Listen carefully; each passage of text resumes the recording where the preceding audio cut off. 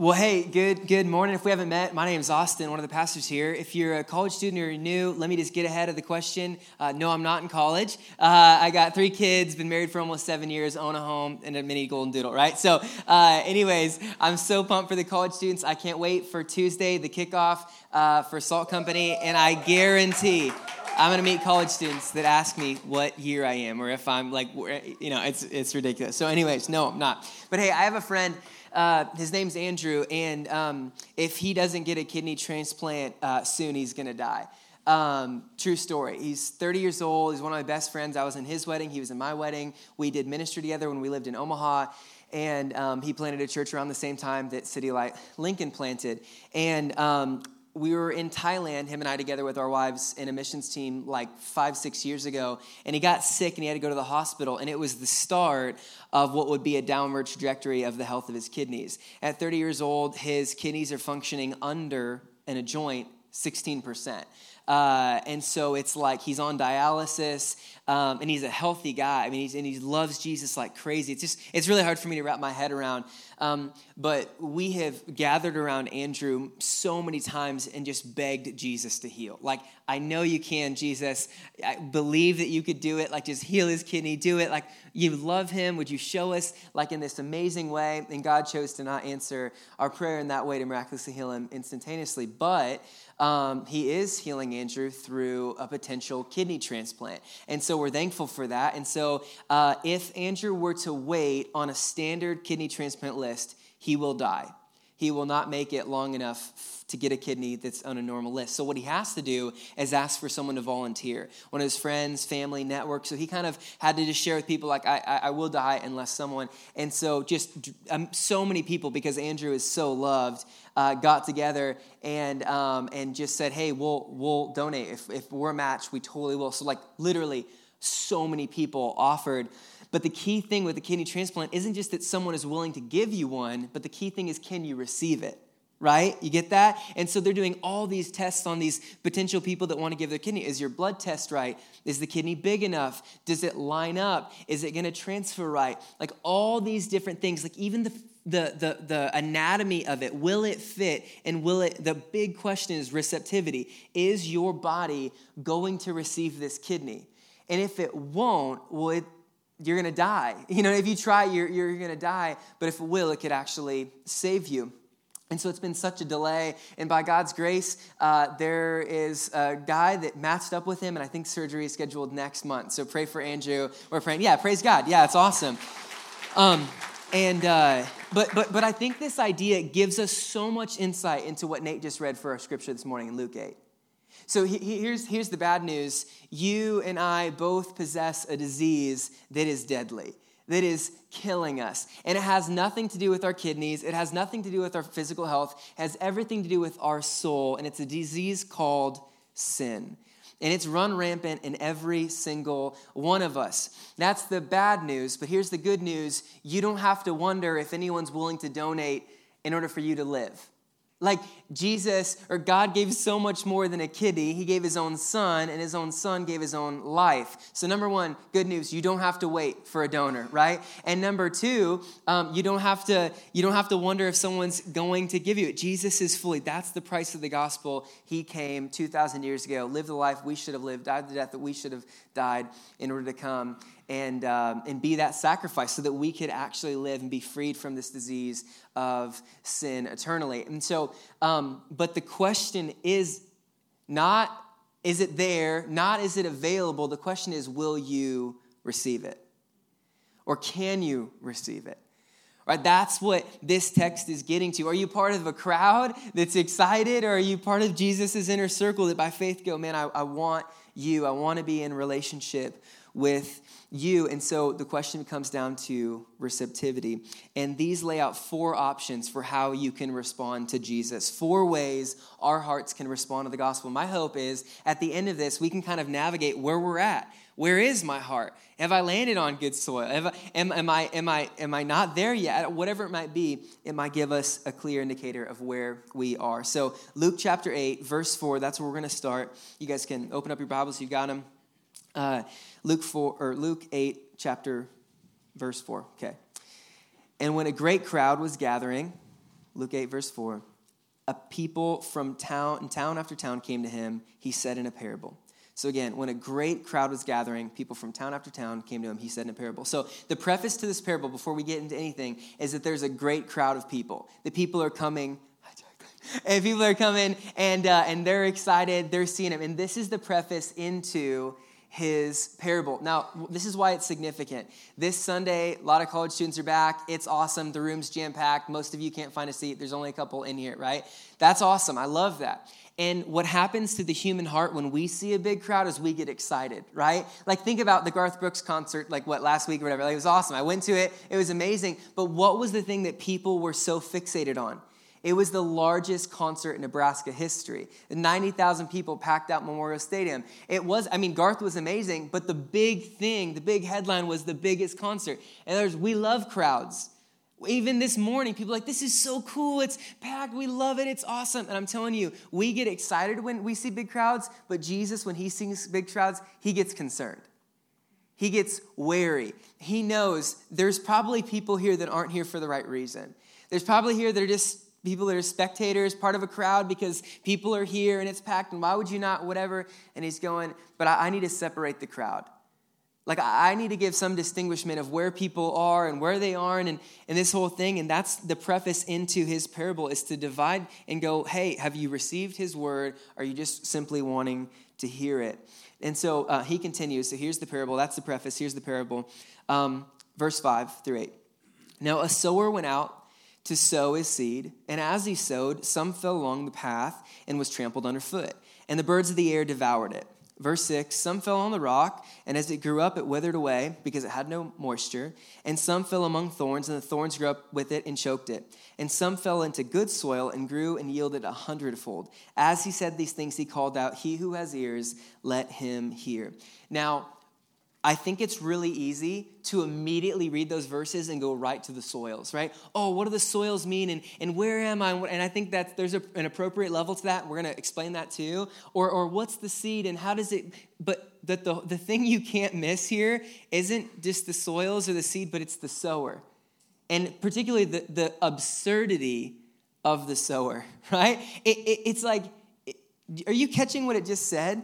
Like, it seems wasteful. Like, Jesus just pictured this sower, like, having a bag and just going, like, I don't, maybe land somewhere. I don't know, like, I'm not a farmer by any means, but, like, we have some farmers in our church. I was talking to Jeff, and I was like, man, Jeff's like, hey, Austin, can you help me plant some seed? I'm like, number one, do you know who you're asking, I'm like, second, sure. Imagine if I got in his planter, and I was driving, I'm like, yep, and I leave the field, and I go to Wendy's drive-thru. But I'm dropping seed the whole time. It's like, you just wasted so much seed trying to get a little burger and fries. Like, it doesn't make any sense. But this is what Jesus is communicating. He's like, pictures this sower just chucking seed everywhere. Almost like directionless, just in every direction. And could you imagine sowing seed like in just on the sidewalk, among rocks, where there's no chance, among thorns? It's like just chucking it everywhere. And then only a quarter of it actually lands on good soil. When Jesus is saying this parable, we move on too fast, but you need to understand the sower he's talking about would seem crazy. People are like, this guy ain't right. Like, he needs to get his farming license revoked immediately, okay? He's wasting too much seed. I'm not a farmer, but I know Farming 101 is you're meticulous about where you plant, right? You're specific about it. You till the soil, you water it. You're very specific about where and when you plant. They would think that the sower he's talking about is out of his mind, but here's what I want to say. And we have used this passage primarily, I think, to use it as an assessment of when we were going to sow seed. In other words, it's almost like this prerequisite to if we're going to share about Jesus. So we're looking at someone and go, man, I don't know, that feels like they're on the path. Like, that's some hard, so I don't think they'll ever receive Jesus or even think about, I'm not going to share anything because I assessed their soil and that was my conclusion. Or I think they're just among rocks. They got a lot of stuff going on. I don't really know. I'm going to save my seed for something else. But that isn't what Jesus is talking about. In fact, he's talking about the opposite. Listen, this is an invitation to lavishly share about Jesus with any and everyone. to not be so concerned about your superficial self-assessment of what kind of soil they are, but to be like this extravagant sower and throw seed everywhere you go. Let him take care of the soil. You don't have to look on the outside and try to make your own assessment. I have a friend named Phil, and Phil leads someone to Jesus, it seems like every single week. And it's crazy. And I'm like, bro, and I'm tempted to think Phil is like special, or he's got this crazy way to share the gospel. I'm like, dude, tell me your secrets. And he says, I share the gospel every single day with one person. Like my goal, my metric is I want to find a neighbor or a friend or a coworker or a family member or a barista or a waitress, whatever. And I want to share the gospel with them. Just one meaningful conversation about Jesus, somebody who doesn't know. And then it ends up about one person accepts Jesus a week. And I'm like, wow, he seems like a success when you say that one person accepts Jesus every week. But do you understand he struck out 6 times? He's batting not 1,000, but 14% he's hitting. It's like that just seems crazy. But I think we have this like skewed view of sharing the gospel where we're so, it's so predicated on like success or I don't know. And it's like, no, he's failing a majority of the time, but that 14% is worth it. And those people are coming to know Jesus, and it's amazing. And so as you're thinking about sowing the seed, I want to make a couple of things clear. Number one, you can't assess someone else's soil. As you're talking about people around you, you just can't. 1 Samuel 16:7 says that God doesn't see like us. He doesn't look on the outward appearance. He sees the heart. God actually knows. Number two, you can't change the soil. You need to hear that. You can't change the soil. 1 Corinthians 3, verses 6 and 7, Paul says, I planted, Apollos watered, but God gave growth. So neither he who plants nor he who waters is anything, but only God who gives growth. He doesn't, he can see, you can't. He can change hearts, you can't. All you can do is be like this extravagant sower and sow seeds, trusting the great sower to actually reap a harvest. And by the way, let me point this out. If you just went, man, Phil is kind of like out there, but I really admire him. If you just said, I would love to share the gospel in a meaningful way once a week. Just once a week among your 7 days, I just want to find one opportunity to share the gospel in a meaningful, conversational, relational way. And 14% of the time, if someone gave their life to Jesus in 1 year, 7 people would have come to know Jesus. 7 eternities changed because of your faithfulness to do that. And if you did that over the next 20 years, just once a week sharing the gospel, over 1,000 people will have heard the gospel from your lips. And this is kind of bad news, but it seems like bad news, but 900 would have rejected it. 900 would have landed on the rocky, thorns, hard path, whatever. But don't miss it. If you strike out 6 out of the 7 times, share the gospel once a week for 20 years, you will have led 140 people to the radical grace of Jesus. 140 people. Who cares about how big of an inheritance you can give your kids?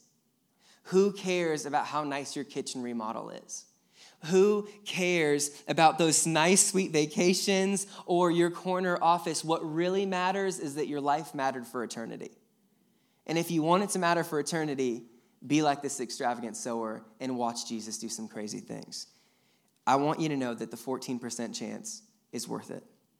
Now, if these verses are kind of confusing to you, take heart. They were confusing to the disciples. In fact, he tells the parable. His disciples, people that are hanging out with him, are like, I don't know what that meant at all. Do you? Peter's like, nah, dude, that's welcome to the party. And so they go to him and they ask him, hey, Jesus, help me understand. And so look at verses 9 through 11. Now, when his disciples asked him what this parable meant, because they were confused, so it's okay if you are too, he said, to you it has been given to know the secrets of the kingdom of God, but for others they are in parables, so that seeing they may not see and hearing they may not understand. Now the parable is this, that the seed of the word is the word of God. The seed is the word of God. Now, the only difference between everyone hearing the parable and not understanding and then people understanding was that they asked Jesus. Like, do you see how simple that is? It wasn't like Jesus said, hey, disciples, come over here. I got to tell you a secret. I just totally messed with their minds. But come in, no. The only difference is that they actually went and asked him. Like that was the difference maker, is that they were like, actually, I'm not okay with the parable. I want to know what it actually means, which is a great invitation to us. And Jesus goes, let me explain. The seed that I'm talking about, it's actually the word of God. Now, you need to catch this. We normally would say that the seed is the gospel, right? Like that's how we would articulate it. The seed is the gospel. I'm sharing the gospel, whatever. But it's significant that he says the word, because the gospel without the Bible is like plucking a beautiful, vibrant rose and leaving it on the parking lot to get withered up in the sun. Like the sharing of the gospel and the Bible should be so deeply interconnected. So I just need to be clear. If your description of the gospel is just based on your feelings or your story, it will not be effective. People need to know that the gospel isn't just about your feelings or your experience, but it's written and it's clear in the objective, clear word of God, right? Like that matters. And you don't have to be a Bible expert either. Like just explain Romans 6:23. Like one verse and share the gospel, but that it's rooted in the Bible. And so the sharing of the gospel isn't just sharing your story, but more so sharing that the Bible all shares the story of Jesus. Not just some key concepts, but that Jesus is the key of all eternity, that he is the one. And I also want you to notice that for the soil and for the seed doesn't become less effective. It's not like the seed didn't have enough power. It's like, no, the seed, depending on what soil it landed on, it's still beautiful, it's still sharp, it's still living, it's still active, it's still life-changing, it's still beautiful. It doesn't lose its power. It just, on those different soils, they don't have the ability to receive and respond to that seed, right? But the seed stays the same. Now, in verses 12 and 15, here's where we'll spend the rest of our time on the different types of soils. But before we read them and before I explain them, I need to tell you this, and I need you to hear me. I want this time to primarily be self-reflective. So I need to say this in a room full of Christians, because most of the time I'll preach a sermon, someone will come up, I love this part, my Aunt Karen needs this. Okay, I love that your Aunt Karen needs this, but you need this too, that's awesome. But we're so, you know what I mean? It's almost like, oh, that's so good. I'm not going to let it hit me, but it needs to hit Aunt Karen. And push it this way. No, my cousin Billy, he's crazy. No, my best friend Cherie. No, you. Let it hit you first. And so as you're hearing this, don't just think about those in your life that have hard hearts towards Jesus. Assess if your heart is hard towards Jesus, right? And so I want it to be self-reflective. What kind of soil are you? What has God's seed really landed? Take time to honestly reflect. But I also want to give you the permission afterwards to use this to process through stories in your life of other people. Because the realities that this talks about are some of the most heartbreaking things I've ever experienced in my life. Of people that are excited about Jesus. We're serving together. We're going together. We're in Bible study together. And then eventually they just fade away and they don't love Jesus anymore. And it's like, what happened? And this is explaining what happened. And so use it as a means to be able to understand, as almost a medicine, to be like, oh, this is what happens. Not everyone that says they love Jesus actually loves him. Not everyone who says that they've submitted to him actually has. And so use this also to interpret that. And Jesus explains this phenomenon in a clear, simple way. So 4 soils that represent 4 different hearts: stiff, shallow, suffocated, and soft. That's what we're going to walk through. So verse 12, we can start there. First soil. Verse 12. Now the ones along the path are those who have heard, and then the devil comes and takes away the word from their hearts, so they may not believe and be saved. The first type of soil is stiff, right?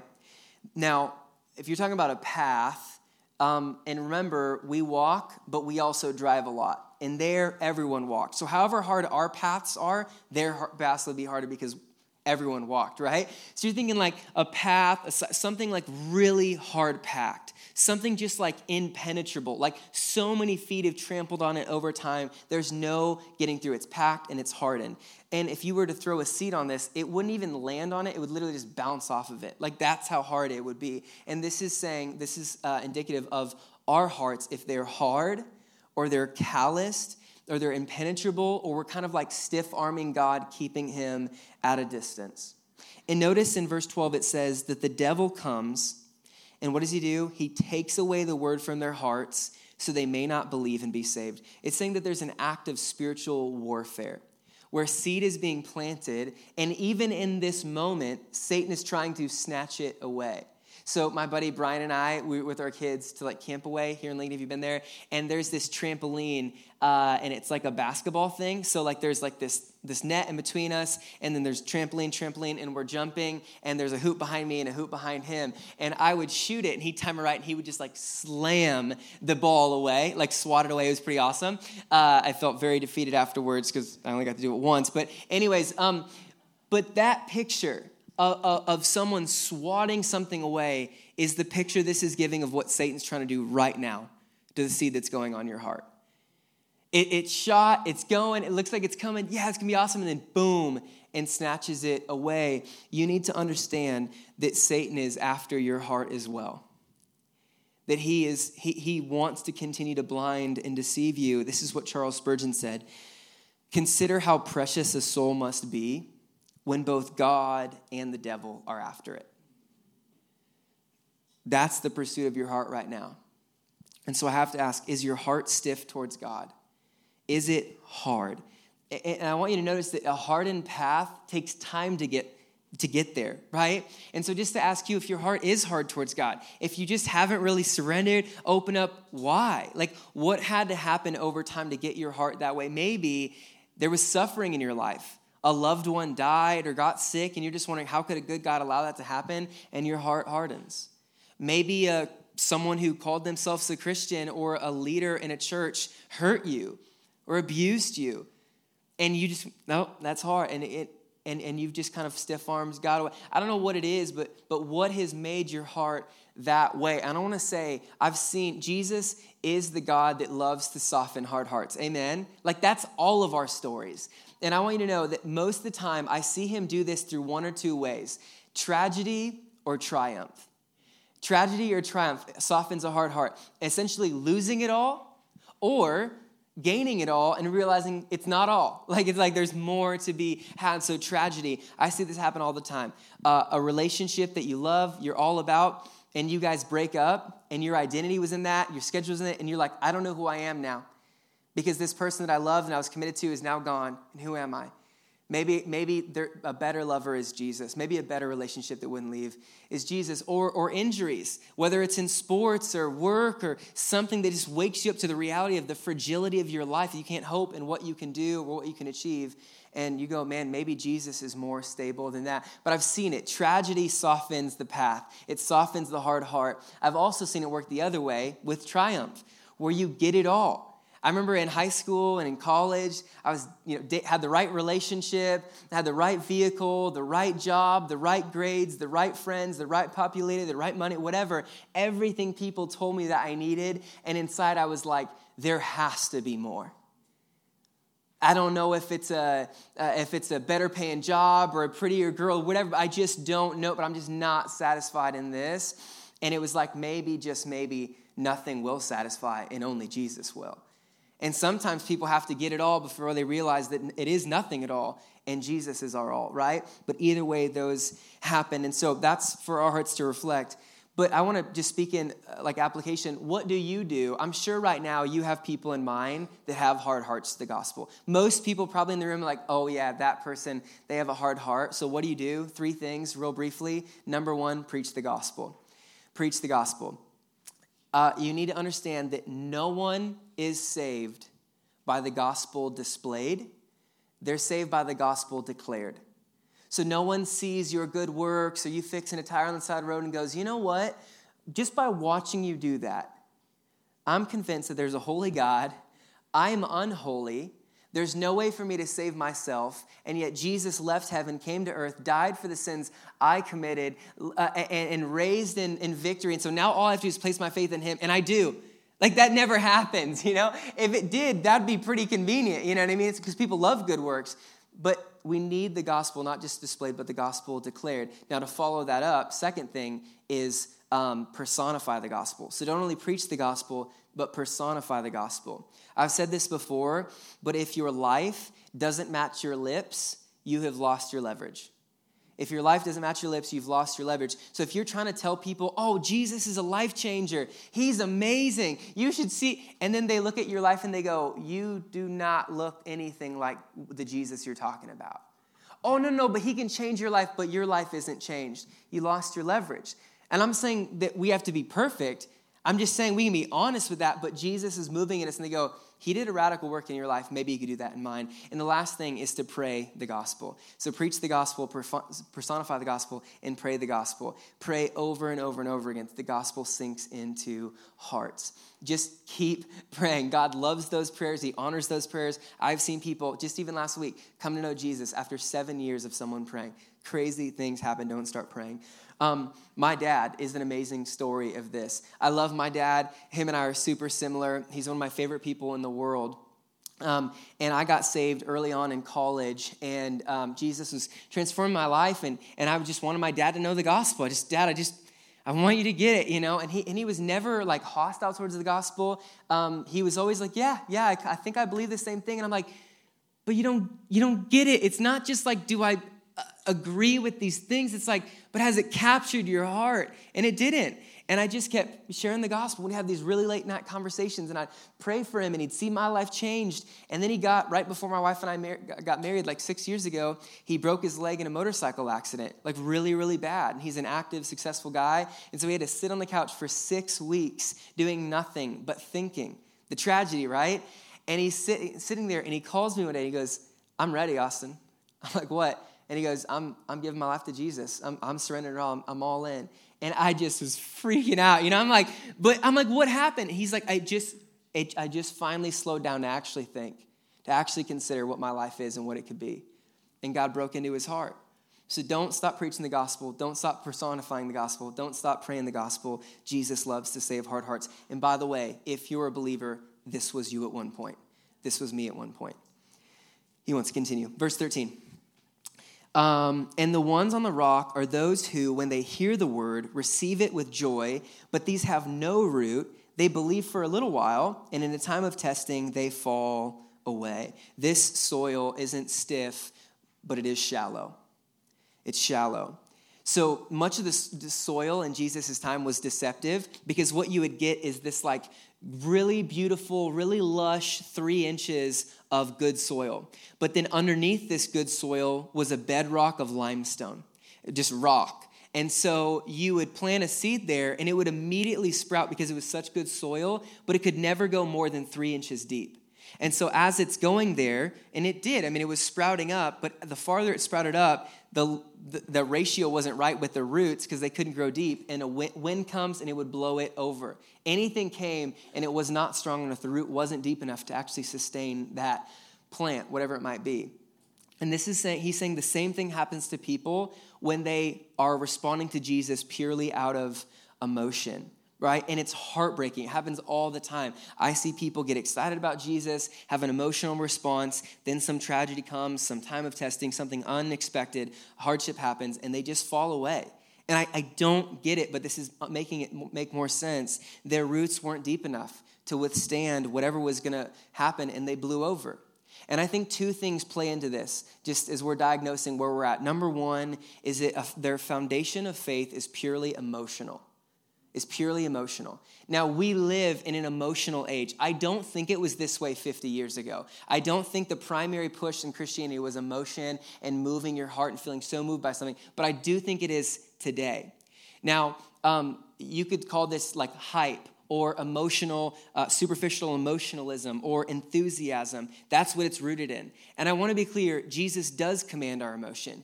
You should be moved and swayed by the heart of God in your soul. Like it should move you to tears, to joy. Like there should be emotion. Jesus says to love the Lord your God with all your heart. But he also says, and your mind and your soul and your strength. So not just your heart, which I think a lot of people try to do is just our heart. And what happens is our emotions are fluid. Our feelings are fickle. They come, they go, they change on the daily, right? And so what happens is if your relationship with Jesus is founded on emotion, when tragedy comes, it will provoke your emotion to anger. And your emotion will lead you in that anger to leave God, to run away, to raise a fist at him. So if your relationship with God is based on enthusiasm and hype, well, when times get hard, or that person in city group calls you on your sin, or says, man, I don't know if I understand this, and it offends you, and you're led by enthusiasm, that enthusiasm's gone. That hype is faded, and you leave the relationship and you leave Jesus. This is what happens. It's purely emotional. But the second reason that this happens is that people are often uninformed by the gospel, uninformed of the gospel. And so they think that they're signing up for a fun, exciting walk with Jesus rather than a war. They think like this is an invitation for a cruise ship rather than a battleship. They think they're just signing up for Jesus as a savior, but they're also signing up for Jesus as a Lord, right? It's both of them. And yes, it's fun, but it's also hard. And so when Jesus pushes on your misconception, you're frustrated and you leave. But the frustration is actually rooted in confusion. And catch this for a second. Most of the time when people are confused and uninformed about the gospel, it actually isn't your fault. Some leader, someone else lied to you and watered down the gospel and told you it was just pray a prayer or get baptized or get confirmed and you're good. And that's not the truth. They have made Christianity about you or some event rather than actually submitting your whole life to Jesus. So to be clear, let me inform you of the actual invitation Jesus gives. He says to bear your cross, to lay down your life, to allow him to take the throne of your life in every area, to wholeheartedly turn away from everything that breaks God's heart, to surrender it all because Jesus surrendered it all for us. Some of the greatest heartache of my life is watching this happen. People that have been baptized on this stage, that have gotten up and shared their stories, and all of us are cheering, and all of us are excited, and there's this beautiful fruit that just sprouted immediately, and it's awesome, and we're excited, and then months later, they're nowhere to be found. Like, I have deep sorrow in my heart when I've seen this. And I have some genuine PTSD, and I have to beg God to help me rejoice in every proclamation of faith and not be weary and wondering if it's a shallow soil. You with me? So hear me say this very clear. This is not an invitation to be a soil vigilante. This isn't let me see. They profess faith. I don't know. It seems like it's a little bit shallow and a little bit emotional. It's not. That's not your job. You sow the seed. You let God do the rest with the soil. Now, I do want to be clear. We need to collectively as a church be crazy loving and supportive to people who just gave their life to Jesus. I don't think there's any stage of a believer's life that is more dangerous than the first few months after accepting him. The root's not deep yet, and Satan wants to just go boom and grab it. And so I'm going, as a church, let's surround them. Let's get around. Let's pray like crazy. Let's encourage them. Let's invite them in. But you are not the vigilante. And you cannot change the soil, and you also cannot assess the soil. Jesus will be faithful to sow and see what he does. And so let me just ask you this. Have there been trials in your life? Has push come to shove between what God thinks and what you think? Have you had dark moments of doubt? But through it all, you've clung to the gospel. Even though affliction comes, you have chosen to remind yourself that Jesus is good and he's for you. And I want to say, if that's your story, if that's true of you, you can be assured that you're not in shallow soil. That he has moved you, that you are rooted deeper than just 3 inches of superficial soil.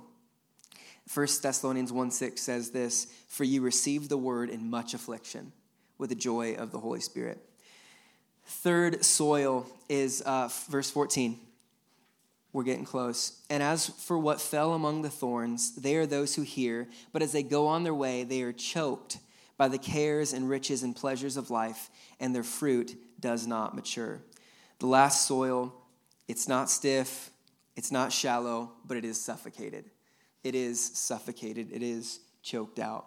So when you'd plant something and the weeds and the thorns remained there and they weren't taken out, they would prohibit the seed from actually growing up and doing anything with it, to actually grow any fruit. And if you look back in verse 7 with me, it says, this is when Jesus originally talks about it. He says, and some fell among thorns, and the thorns, this is key, grew up with it and choked it. So for something to grow up with it means that initially you couldn't see it. It was underneath the surface. There were weeds there that you couldn't see. There were thorns there you couldn't see. And as it grew, the thorns also grew.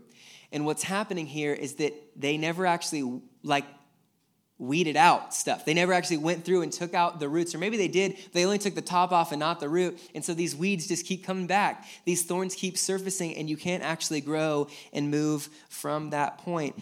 The seed among the thorns, here it is the person who never truly repents. That never truly repents. Maybe responds, we just said charismatically in the beginning, but never truly repents. Never weeds out the things that hinder true growth. And this is what happens. And so let me explain this. When you give your life to Jesus, in one sense, everything changes. You now have an endless supply of grace from God. You now have a new title as a beloved son or a beloved daughter of the King. He's given you a new family of believers around you. He's given you his Spirit to remind you and to convict you. Everything has changed. But in another sense, nothing has changed. You still have the same numbers in your phone, the same habits you live with for years, the same clothes in your closet, the same conflict style, the same events on your calendar, same apps on your phone, shows on TV, same word choices, same job, same school. Everything changes when you trust in Jesus, but in another sense, if you're not intentional, nothing changes.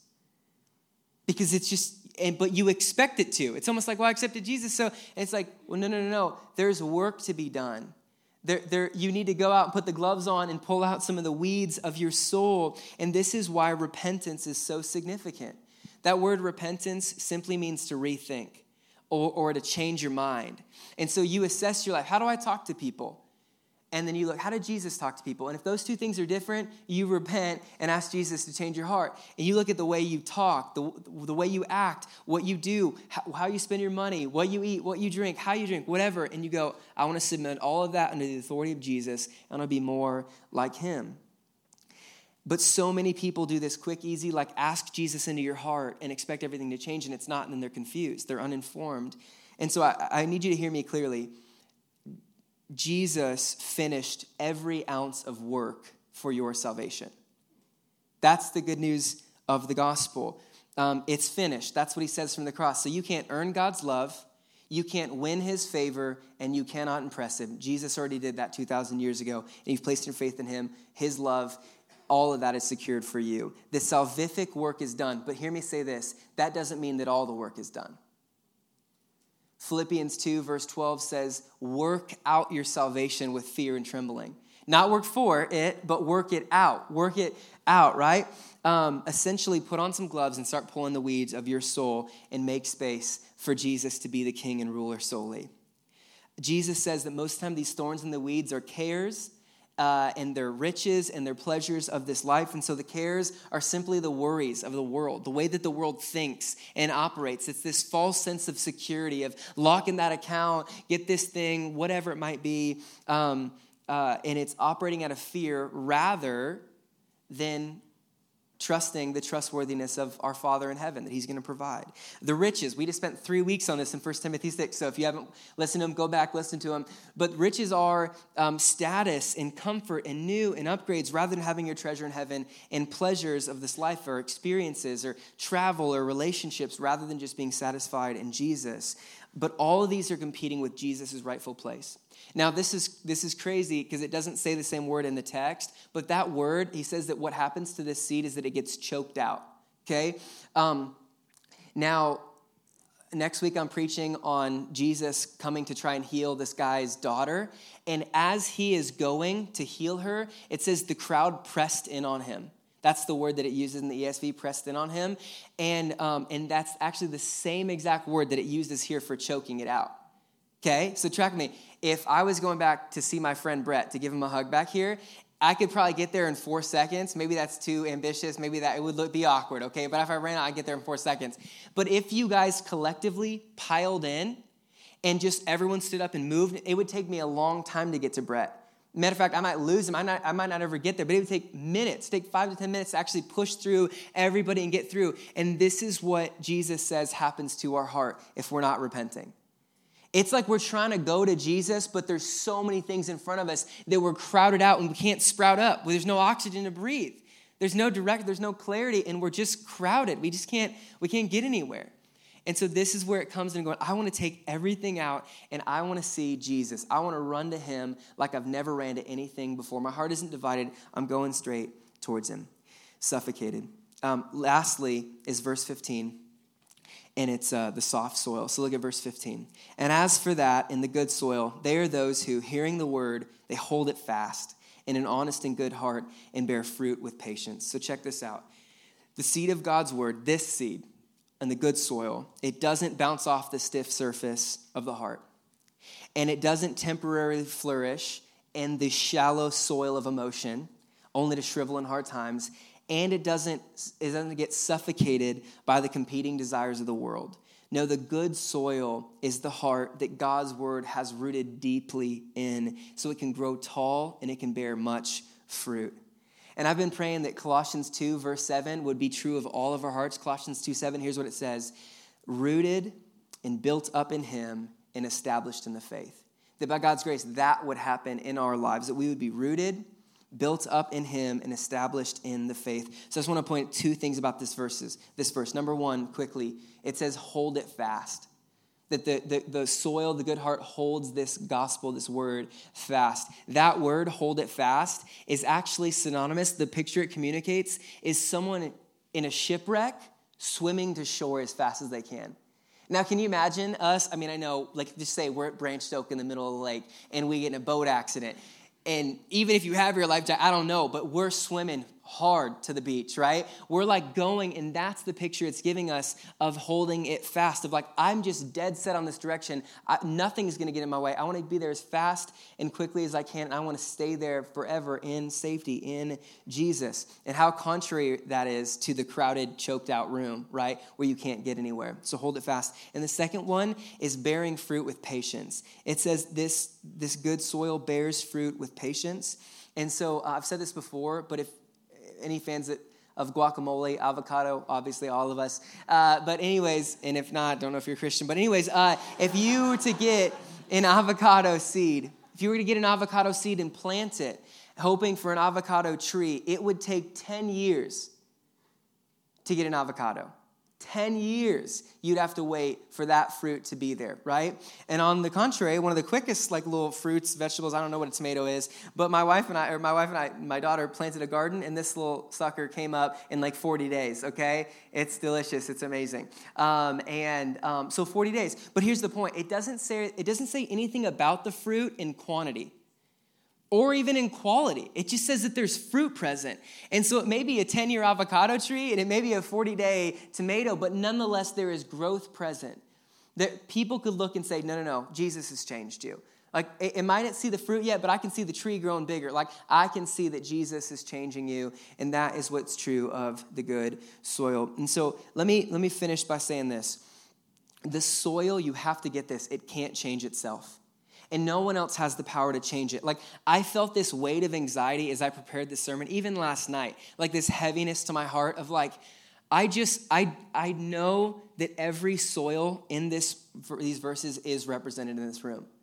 I'm not saying that in a pessimistic way. I'm saying that in a biblical way. Of any amount of crowd, there's going to be different hearts and different soils represented. Some are hard and just hardened and stiff-arming God. Some are shallow emotionally. Just want this quick, fun experience, and they're just going to fade away. Some are going, I think I'm really in it, but then it's actually leaders and servers, and it's like, but I'm just choked out by the riches and cares of this world and divided heart, and I'm going to eventually go off. It frustrates me and it scares me, and I'm like, what can I do to make every heart in here good soil? And even I'm thinking about it for myself, like, do I have good soil? There's all this stuff like, can I get extra passionate? Can I preach like the best sermon I've ever preached? What can I do? A great illustration to soften everybody's heart and make them all good soil. And the reality is I have to come to the conclusion, I can't.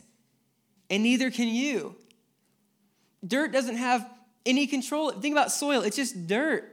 It can't change itself. It can't move to a different area. It's just dirt. That's bad news. You don't have any control of what soil you are, and neither do I. But here's the good news. Jesus does. Jesus does. My wife and daughter wanted to plant a garden in our backyard for some reason. It's kind of a thing, and so that's where we got the tomato. It's great for little salads. But anyways, but they were like, yeah, we want to plant. But the area they wanted to plant was like this 6x6 area that was like the hardest dirt you've ever, like you don't want to fall off the trampoline and hit this dirt. You know, it's like that's going to break a rib. And so I'm like, I don't know if you're ever going to get any fruit from that. And they're like, yeah, I mean, we could throw 1,000 seeds on it and 20 gallons of water, and I'm telling you, nothing would sprout up, okay? It was so hard packed from the sun and the time. And so my mother-in-law brought this over. I think is it back here? Yeah. It's called a rototiller. You ever seen one of these? So this is a rototiller. It's an oldie but goodie. And if you can see this right here, that's what it does. You turn this thing on, and it spins that. And if you're mad at somebody, you throw it at them, okay? If you're not, but literally all she would do is she would turn it on. I thought about turning this on during the gathering, but I don't even know if I can. I think there's a choke somewhere. I don't know. But anyways, and literally, my mother-in-law, Holly, bless her heart, was just like, cranked it on, just went boom, and just walked it and went and boom. And it's just like grinding into the ground, and it's breaking up all that hard soil, breaking all of it. Like just, I couldn't believe it. And it was going, and then you'd see like little rocks come out. I promise you, little toys, little Barbie heads were flying out of that. I'm like, okay, I don't know who lived before, but that was not okay.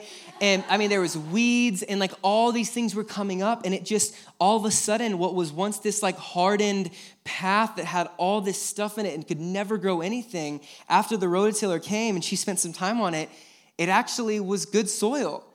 And I just showed you, we've got a ton of tomatoes and we got a ton of zucchinis. And it was amazing, but this is the picture of what had happened. And I want you to know this is the picture of what Jesus does for us. This proverbial rototiller comes into our hearts. And the Spirit comes and he breaks open the cold, callous places of our hearts, and he opens them up to actually receive the Word of God.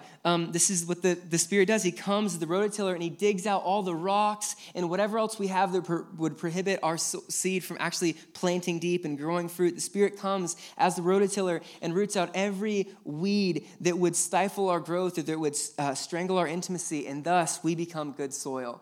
And we bear much fruit by the powerful gospel. It plants deep into our hearts and changes everything.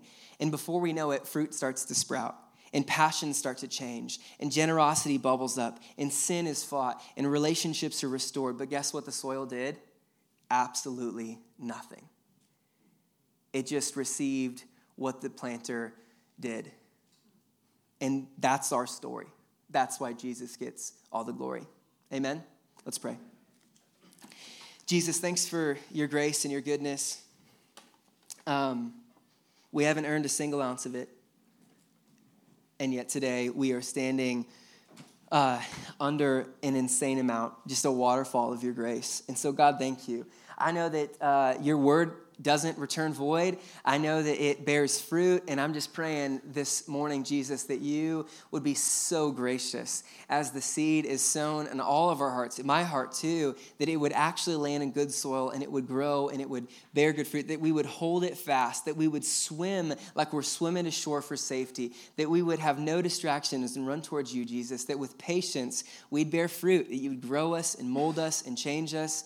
And so, Jesus, I just pray for every hard heart in the room, God, that you would take that proverbial rototiller and just break it up, and it's hard, and that it would hurt, but it would heal. And so I pray that you would do that, God. Break any hard parts of our heart to receive you. For the hearts that are in the rocks, that there's all these distractions coming in, or that's shallow, God, I pray that you would break up that rock and you would let the roots go deep, that we could withstand any trial that comes. And God, for the thorns, I pray that you would take all of them out, that you would encourage us through the act of repentance, that we would weed out our lives, that we would take everything, that we'd leave the crowd, and that we get to be fixated right on Jesus and hold fast to you. And so, God, change us. I just pray. I know that I have no control over the seed, or no control over the soil, but I know that you do, and I know that you love to break up hard hearts and to move rocks and to take out weeds and to plant good seed and good soil and bear much fruit. So, God, do it this morning. We love you. In your name, amen.